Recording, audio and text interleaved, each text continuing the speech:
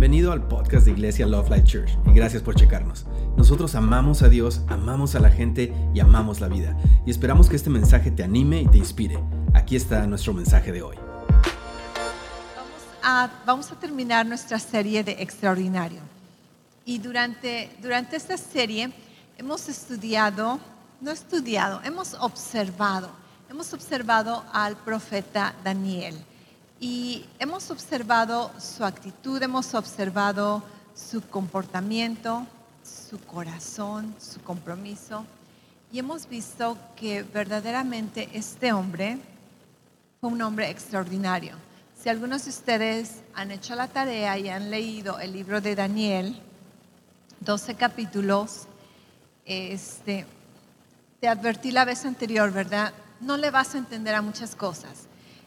Si quieres entenderle a muchísimas cosas, tienes que estudiar mucha historia, porque el libro de Daniel tiene mucho que ver con historia de los diferentes imperios que se levantaron a través de la historia, y tiene que ver con muchas profecías, cumplimientos, muchas profecías que ya se han cumplido, otras que todavía están por cumplirse. Pero nuestro enfoque no es entenderle a todo el libro de Daniel por el momento. Nuestro enfoque es simplemente observar el comportamiento de este hombre. Este hombre que fue exiliado significa que fue tomado de su lugar de nacimiento donde él vivía, de su familia, de sus tradiciones, sus costumbres, y fue llevado como esclavo al imperio de Babilonia. Babilonia en la Biblia representa el sistema del mundo, completamente en contra del sistema de Dios. Y vemos que Daniel, muchos comentadores, estudiantes, de acuerdo a los datos que Daniel mismo nos da, establecen que Daniel tenía mínimo 12 años o máximo unos 18 años. Entonces, imagínate a un joven adolescente que te toman cautivo, te llevan a otro lado, te olvidas de todo lo que tú conoces, y esa es una buena oportunidad para perder tu identidad. Sin embargo, vemos que Daniel se esforzó para mantener su relación con Dios, estuvo comprometido a Dios, a lo que él conocía. Pero algo súper interesante para mí es de que él no se quedó solamente con lo que conocía, porque si tú has sido un cristiano por muchos años, vas a darte cuenta que muchas veces lo que tú conoces, lo que se te han enseñado del pasado, no es suficiente para sostenerte en la vida presente y en el futuro.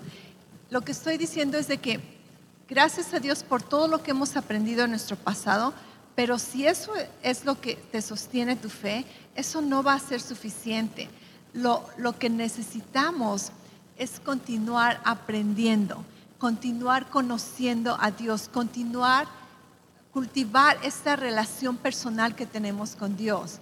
Jesús nos dice: danos hoy el pan nuestro de la semana pasada. No, el pan nuestro de hace un mes, el pan nuestro de hace 5 años cuando estaba bien comprometido. No, el pan nuestro de cada día. Entonces constantemente tenemos que cultivar nuestra relación con Dios.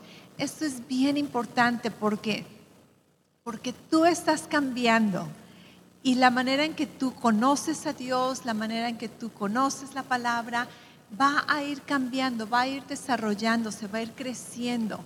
Cosas que aún tu perspectiva acerca de la iglesia y de los pastores y de los líderes va cambiando, vas madurando, y constantemente tenemos que ir creciendo y tenemos que continuar aprendiendo. No podemos estancarnos, porque en la vida no existe tal cosa como estancarse.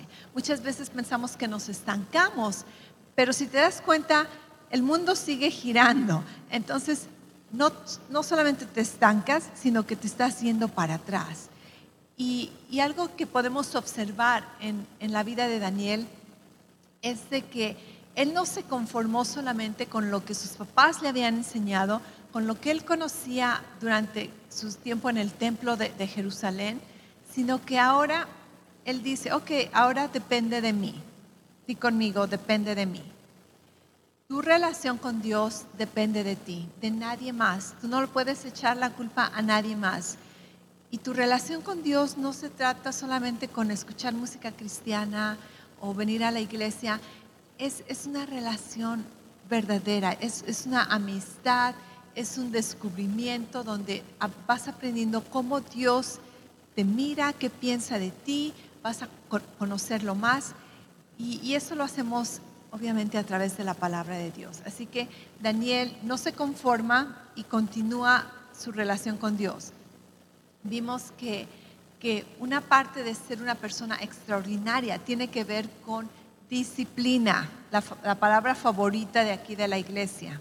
Les digo, bien favorita, disciplina, autocontrol. Esto es extraordinario. La mayoría, nuestra carne, nunca va a querer disciplina, ¿ok? Te lo advierto.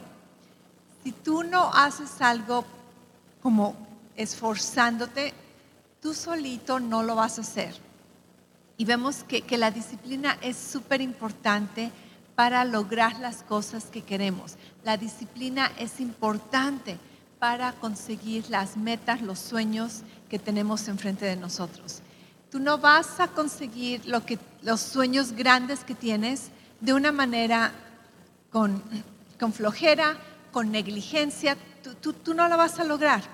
Necesitas esforzarte, necesitas levantarte temprano, necesitas trabajar, necesitas pagar el esfuerzo. Ahora, no estamos hablando de una vida de obras para agradar a Dios. Esto no tiene nada que ver con agradar a Dios, ¿ok? Esto no tiene que ver con sacrificio. Simplemente tiene que ver como que si quiero resultados diferentes, tengo que hacer algo diferente. Y si quiero una vida extraordinaria, más arriba de lo común, más arriba de lo promedio, entonces tengo que tomar acciones más arriba de lo promedio. Esto es extraordinario. No que eres un extra, pero le pones extra a tu vida, le pones extra a tu rutina, ¿ok? Entonces vemos que Daniel, primero que nada, la introducción que tenemos acerca de Daniel es de que él propuso en su corazón honrar a Dios. Y esta devoción, este compromiso que él tenía en su corazón, le ayudó a poder utilizar disciplina y autocontrol en algo tan sencillo como guardar una dieta que honraba a Dios. Ahora, gracias a Dios, ¿verdad? Bíblicamente no tenemos reglas acerca de dietas. Aparentemente somos libres de comer todo lo que queremos, pero si quieres un cuerpo extraordinario, tú sabes que no podemos comer todo lo que queremos, a menos que sean, ¿verdad?, algunos días especiales. Entonces te das el permiso, pero después de esos días especiales te pones a disciplina, ¿ok? Te pones la disciplina. Después vemos que Daniel fue una persona de integridad, una persona con carácter, donde aún sus enemigos que le tenían envidia, porque la Biblia dice que si tú eres íntegro, si tú eres diligente, si tú eres fiel en lo poco, vas a ser puesto sobre lo mucho, vas a ser promovido, vas a estar en la presencia de grandes personas. El proverbio nos dice eso. Entonces Daniel, aunque él no quería, no se lo propuso, pero la sabiduría de Dios estaba sobre su vida, el entendimiento, la diligencia, así que no podía más que prosperar y ser promovido. Así que hay mucha gente que le tiene envidia, le tiene coraje, celos, tratan de cancelarlo, tratan de arruinar su vida. ¿Y qué sucede? Empiezan a buscar, ¿verdad?, en su Facebook, en su Twitter, 5 años, cuando era más joven, ¿qué dijo? Porque esa es la manera en que cancelas a las personas. Y ¿sabías qué? No le encontraron nada, no le encontraron ni un trapito sucio. Buscaron, ¿verdad? No, seguramente dijo esto, seguramente hizo aquello.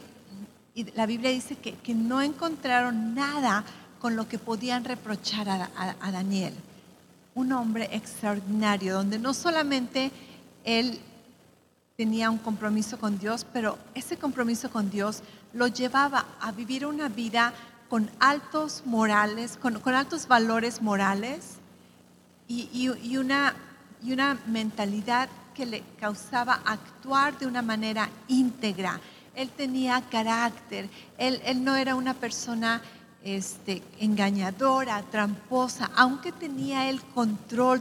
Vimos las semanas anteriores que él era el número tercero entre todas las personas, y solamente era el tercero porque necesitaban tener otros jefes, pero el corazón del rey era ponerlo como número 2.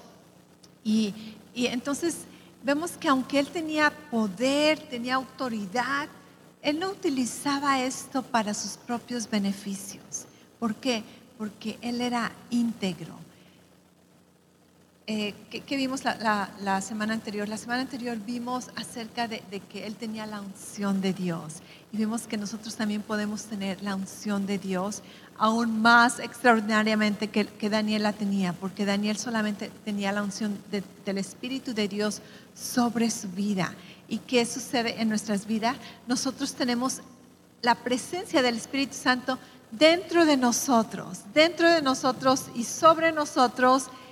Podemos verdaderamente hacer cosas extraordinarias para nuestro Dios. El día de hoy nos vamos a enfocar en una área. Vamos a darle, ¿verdad?, como una conclusión a esta serie, pero vamos a observar una característica de Daniel que se me hace a mí súper importante y algo que honestamente yo no había notado de Daniel. He estudiado el libro de Daniel como seriamente, así profundamente, como unas 3 veces, y no había notado esta característica que apenas la descubrí ahora que me puse a leer otra vez los capítulos. Y esto tiene que ver con humildad. Daniel era una persona humilde, a pesar de su posición, a pesar de lo que Dios había hecho en su vida. ¿Te acuerdas cuando Dios lo libró del foso de los leones? Es para que, ¿verdad?, tú anduvieras, Dios me ama. ¿Cómo los ángeles? Él tuvo 2 visiones diferentes, tuvo varias visiones, pero en los capítulos que me estoy enfocando, tiene unas visiones y el ángel viene y le dice: Daniel, vengo a ayudarte con estas visiones porque eres un hombre amado. ¿Cuántos no diríamos, verdad? Dios me ama, Dios me libera, es para que se te suban los humos. Daniel se mantuvo humilde, Daniel se mantuvo siendo una persona que no se le subían los humos, ¿okay? No importa la posición que tenía, no importa lo que Dios hacía en su vida, él guardaba su corazón y reconocía que no se trataba de él, sino que se trataba de la bondad y la misericordia de Dios. Entre todas sus ocupaciones, y estoy hablando ahorita del capítulo 8 en adelante, en el capítulo 8 hay un versículo que me llamó mucho la atención. Es 8:27, dice: y yo, Daniel, quedé quebrantado y estuve débil algunos días, y cuando me fortalecí, atendí los negocios del rey. Dice, pero estaba espantado de la visión y no la entendía. Daniel tiene una visión súper rara. Tú hubieras pensado que se comió unos champiñones, ¿verdad?, en el campo, porque estas visiones no son cosas normales. Son como de esos sueños que tienes cuando comes mucha pizza o pozole en la noche, ¿verdad?, que están súper locos. Esto estaba peor. Daniel tiene una visión de unas bestias que ni siquiera son animales verdaderamente humanos, son como imaginarios, apocalípticos, ¿verdad? Y esta visión, en pocas palabras, casi traumó a Daniel, Y dice que él estaba desconcertado. Tú acabas de tener este momento sobrenatural con Dios. Wow, recibe una visión, recibe cómo van a suceder algunos imperios y no entiende la visión. Esto fue tan sobrenatural que se quedó sin fuerzas, se quedó traumado en mis en mi vocabulario. ¿Y qué sucede? Dice, en cuanto recobré las fuerzas, me fui a atender los negocios del rey. ¡Wow! Daniel, ¿de veras? Él es el jefe, él pudo haber dicho, ¿sabes qué? Manda a fulanos de tal a que se encarguen de mí. Él podía delegar, él estaba en posición de autoridad, pero una persona diligente, responsable, no importa lo que estés pasando, se levanta y va a cumplir con sus responsabilidades. Esto, ok, Daniel, extraordinario. Después, en Daniel 9:2 es cuando viene el ángel y le dice, ok, Daniel, te voy a ayudar a entender esta visión. Y al ayudarle, recibe otra visión, ¿verdad? Que según le está ayudando a explicar la otra. Dice, en el año primero de su reinado, yo, Daniel, miré atentamente en los libros el número de los años que habló Jehová al profeta Jeremías. Esto me está diciendo que Daniel, entre todas las ocupaciones que tenía, ok, gobernar todo un imperio, no estamos hablando de una ciudad, de un pueblo, un imperio. Si tú miras el mapa de lo que era antes Mesopotamia, de lo que era antes Persia, estamos hablando, Mesopotamia era lo que es ahorita Irak. Irak era lo que era Babilonia hace tiempo, ¿ok? Irak, Siria, un poquito de Arabia Saudita, Jordania, todo eso se conocía como Mesopotamia. Todo eso era Babilonia durante el reinado del rey Nabucodonosor. Añádele, de hecho, si estás viéndome, ¿verdad? Añádele de este lado todo lo que es Irán, que es lo que se conocía como Persia. Persia conquista Babilonia y ahora todo ese imperio gigantesco. Daniel era uno de los terceros que gobernaban todas esas áreas.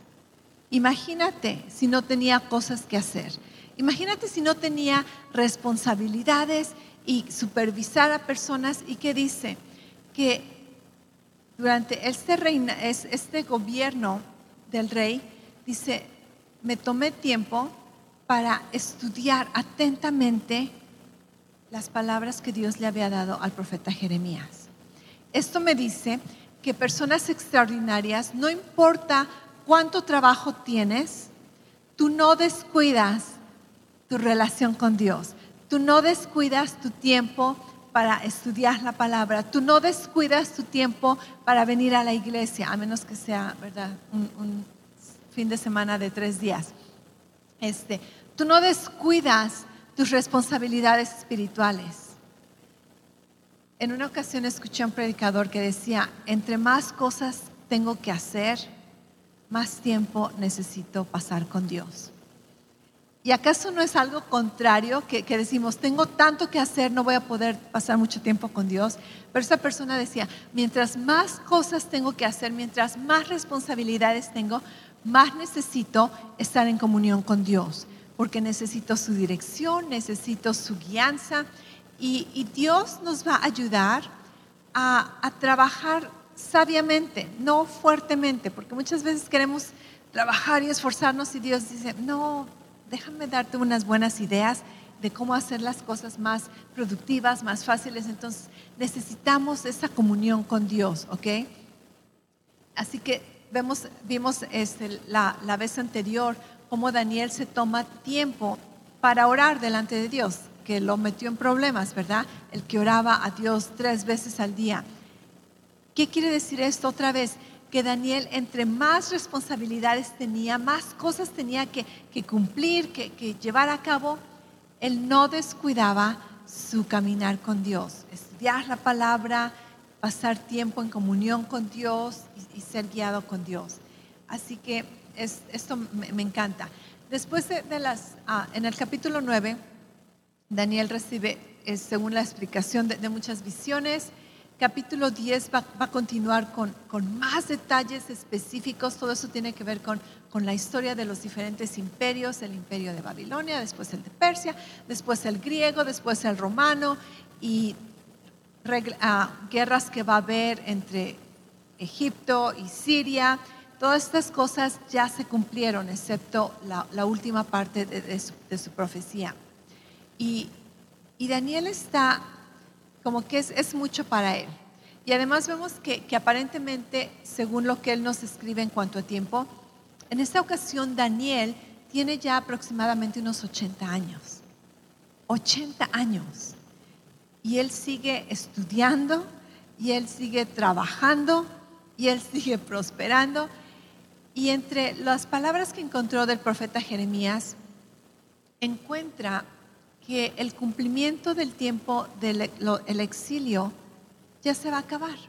De hecho, a él le toca ver al rey Ciro que da la ordenanza y les dice: ok, judíos, cambiamos el gobierno, ustedes pueden regresar a su tierra.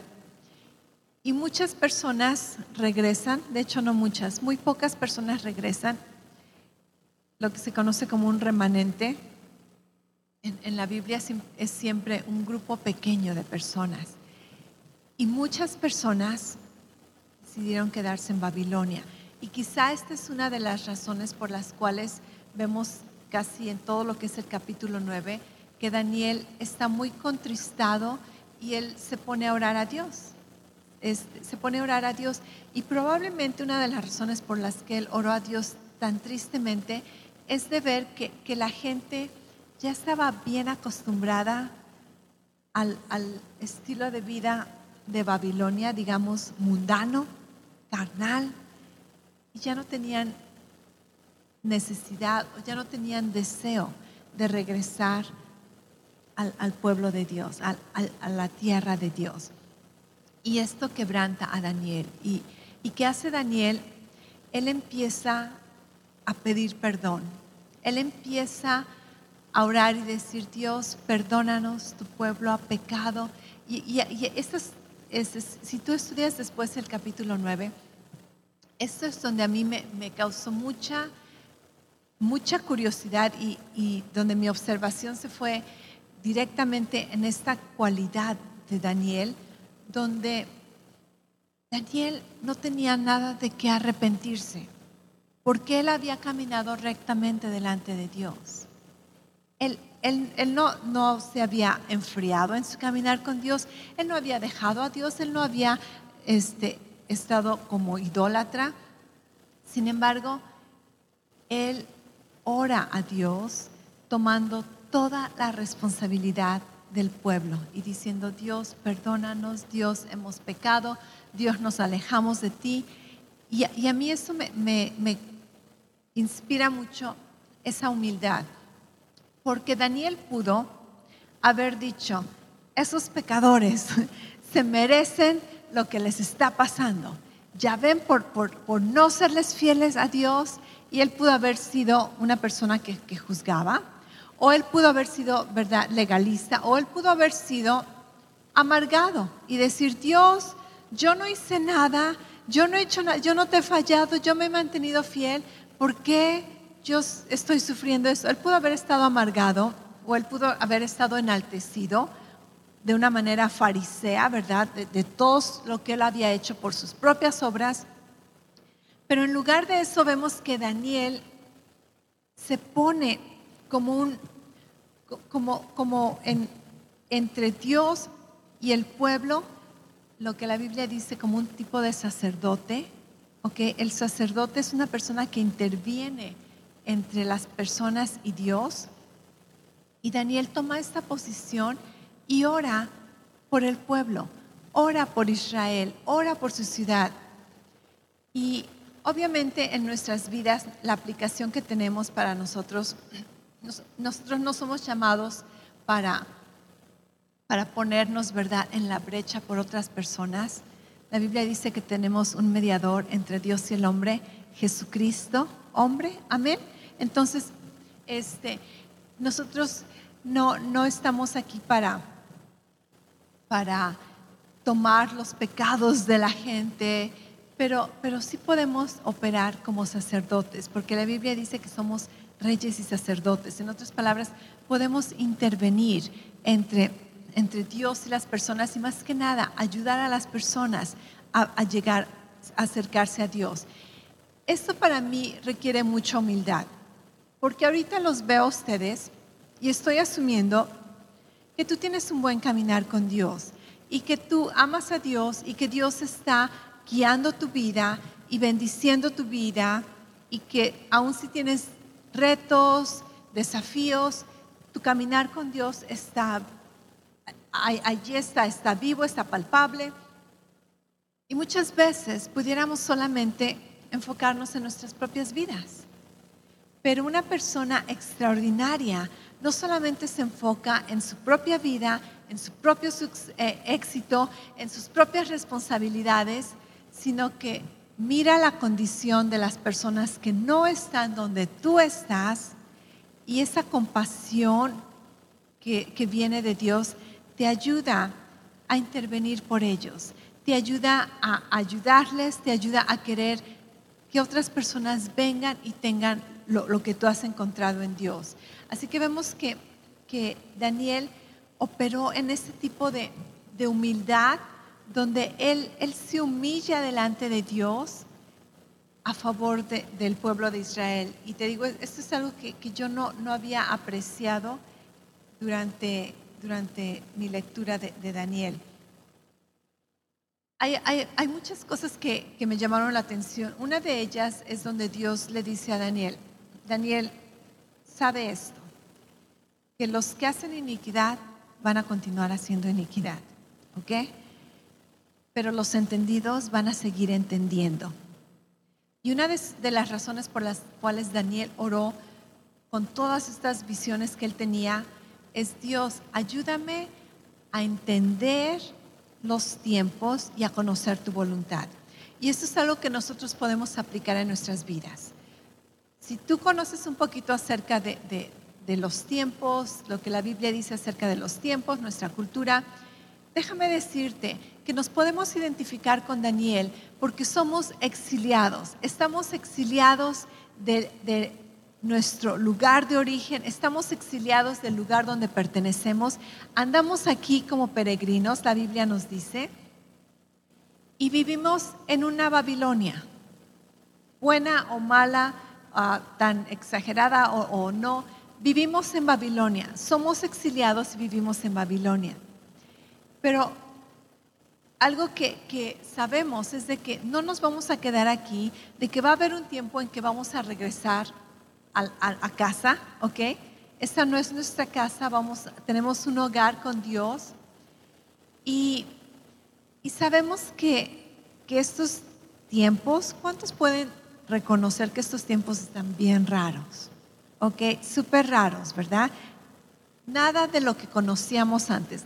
Hace unos 5 años no nos hubiéramos imaginado lo que estamos viviendo ahorita en el gobierno, en la cultura, en la educación, en la ciencia, en la tecnología.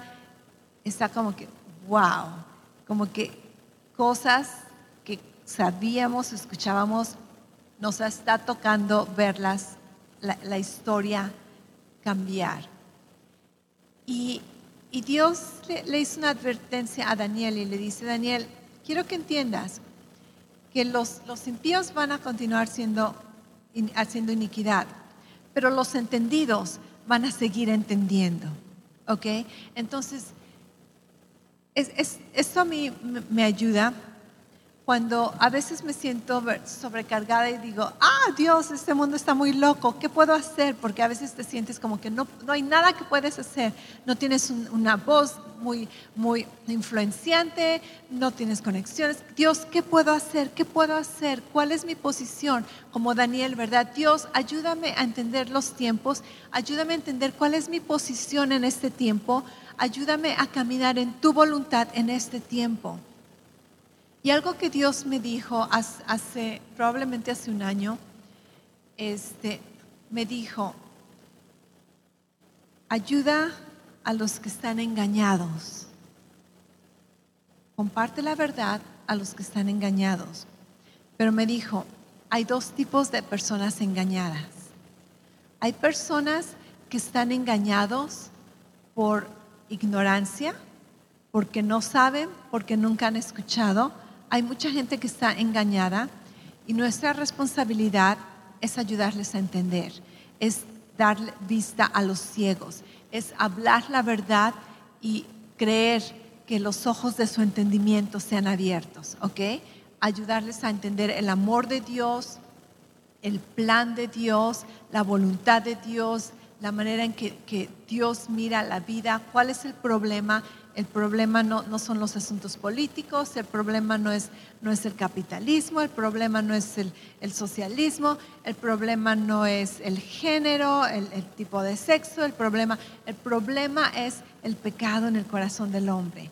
Y nuestra responsabilidad es ayudar a aquellos que están engañados a conocer la verdad. Pero Dios me advirtió y me dijo, pero tú tienes que saber identificar si la gente engañada está engañada porque no conocen, porque fueron desviados de sus creencias, o si alguna persona está engañada porque se engañan a sí mismos.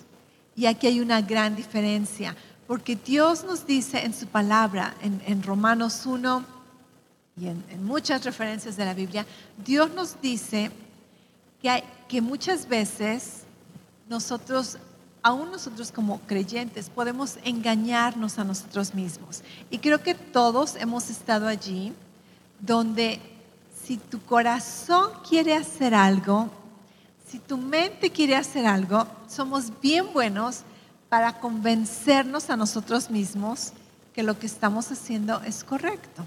¿Cierto o no?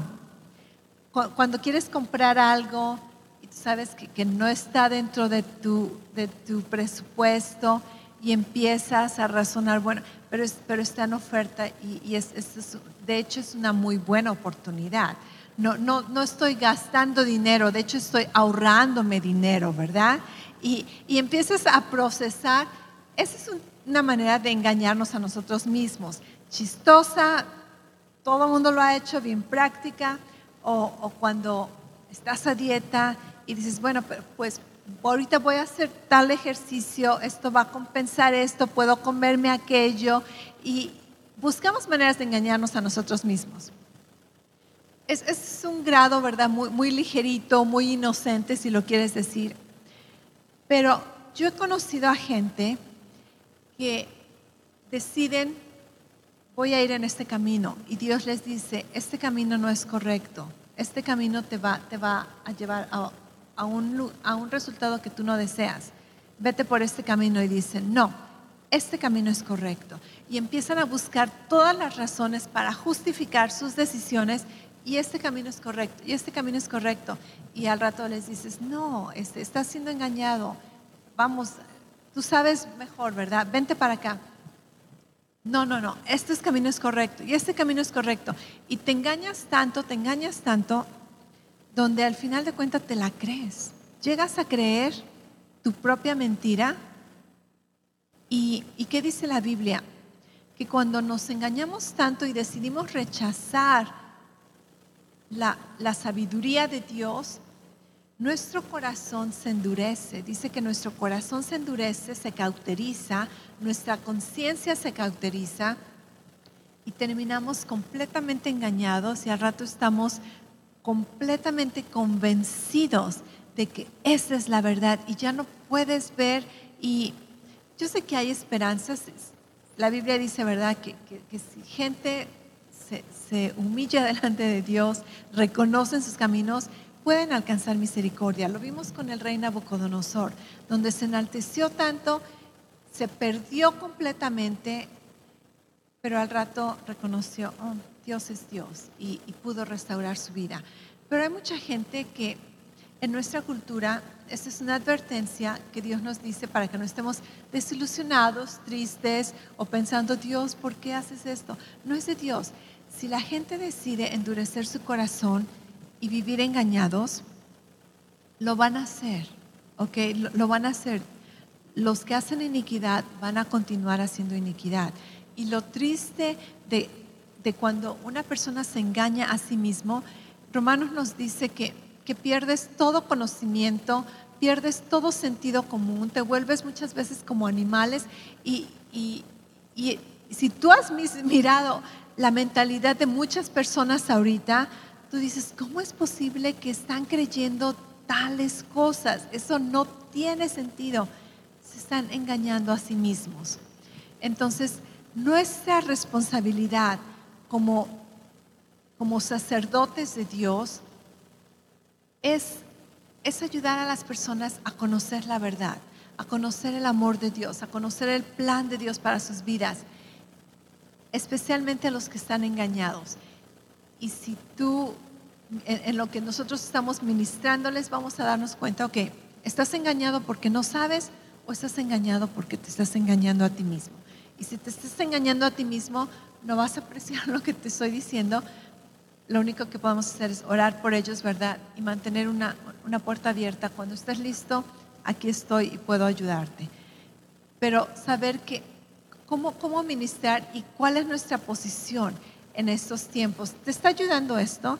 Espero que te esté ayudando, porque muchas veces no sabes ni qué hacer y no sabes, me enojo con ellos o estoy de cachetadas, ¿verdad? Despierta.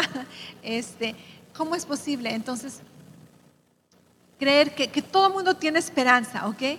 Todo el mundo tiene esperanza, pero mi posición no es perder el tiempo con gente que no quiere escucharme, que no valora mis palabras, pero ayudar a aquellos que sí desean escuchar la verdad. Así que vemos que Daniel, este hombre, mis respetos. Te voy a leer un versículo que me encantó. Daniel 10:19. El ángel viene a Daniel y le dice: muy amado, no temas, la paz sea contigo. Esfuérzate y aliéntate. Dice, y mientras él me hablaba, recobré las fuerzas y dije: hable mi Señor, porque me has fortalecido. Y esta es una exhortación para ti, ¿ok? Tómalo como personal, ¿verdad? Aprópiate de esta palabra. El mensajero de Dios o la mensajera de Dios te dice el día de hoy: muy amado, muy amada, muy amado, no temas, no temas. La paz de Dios es contigo. La paz de Dios sea contigo. Pero esfuérzate y sé valiente. Amén. Esfuérzate y sé valiente. Esfuérzate, sé valiente. No temas, que la paz de Dios reine en tu corazón, en tu mente, pero tú tienes una parte que hacer. Esfuérzate y sé valiente. Y nuestra respuesta a esta palabra del Señor, a este conforte de Dios es: Dios, háblame porque estoy listo para escucharte, porque tus palabras me han fortalecido. Estoy fortalecido y ahora estoy listo para escucharte. Y así como Daniel, nuestra posición es orar para estar en el camino de Dios. No que nos vamos a desviar, sino saber cuándo actuar, saber cuándo nos toca llevar a cabo nuestro papel. Es conocer los tiempos de Dios y saber exactamente qué es lo que Dios espera de mí en este momento. Esa es nuestra responsabilidad. Y vemos que últimamente una persona extraordinaria nunca busca el camino fácil. Daniel, vemos que él desarrolló disciplina, responsabilidad, diligencia, devoción, humildad y últimamente perseverancia. Así que esforcémonos. Como decía Ernesto, estamos a mitad de año. A mitad de año. ¿En qué áreas te has mantenido perseverando? ¿En qué áreas, qué metas has conquistado ya en 6 meses? ¿Qué tanto has crecido? ¿Qué tanto te has esforzado? Persevera, persevera, persevera. Amén. Persevera, sé fiel en lo poco. Sé fiel en lo poco y vas a lograr ese mucho que deseas. Pero más que nada, mantente con los oídos abiertos para Dios, porque Dios te va a ir guiando y Dios te va a ir dirigiendo y mostrándote qué hacer, cómo hacerlo, dónde hacerlo, cuándo hacerlo. Mientras tanto, comprometámonos en nuestro corazón, ser personas extraordinarias, tener un estilo de vida extraordinario, tener una integridad extraordinaria, tener una ética de trabajo extraordinaria, tener disciplina extraordinaria.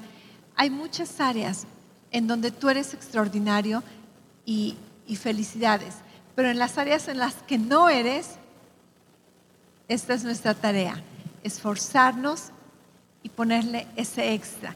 Y un extra no tiene que ser gigantesco.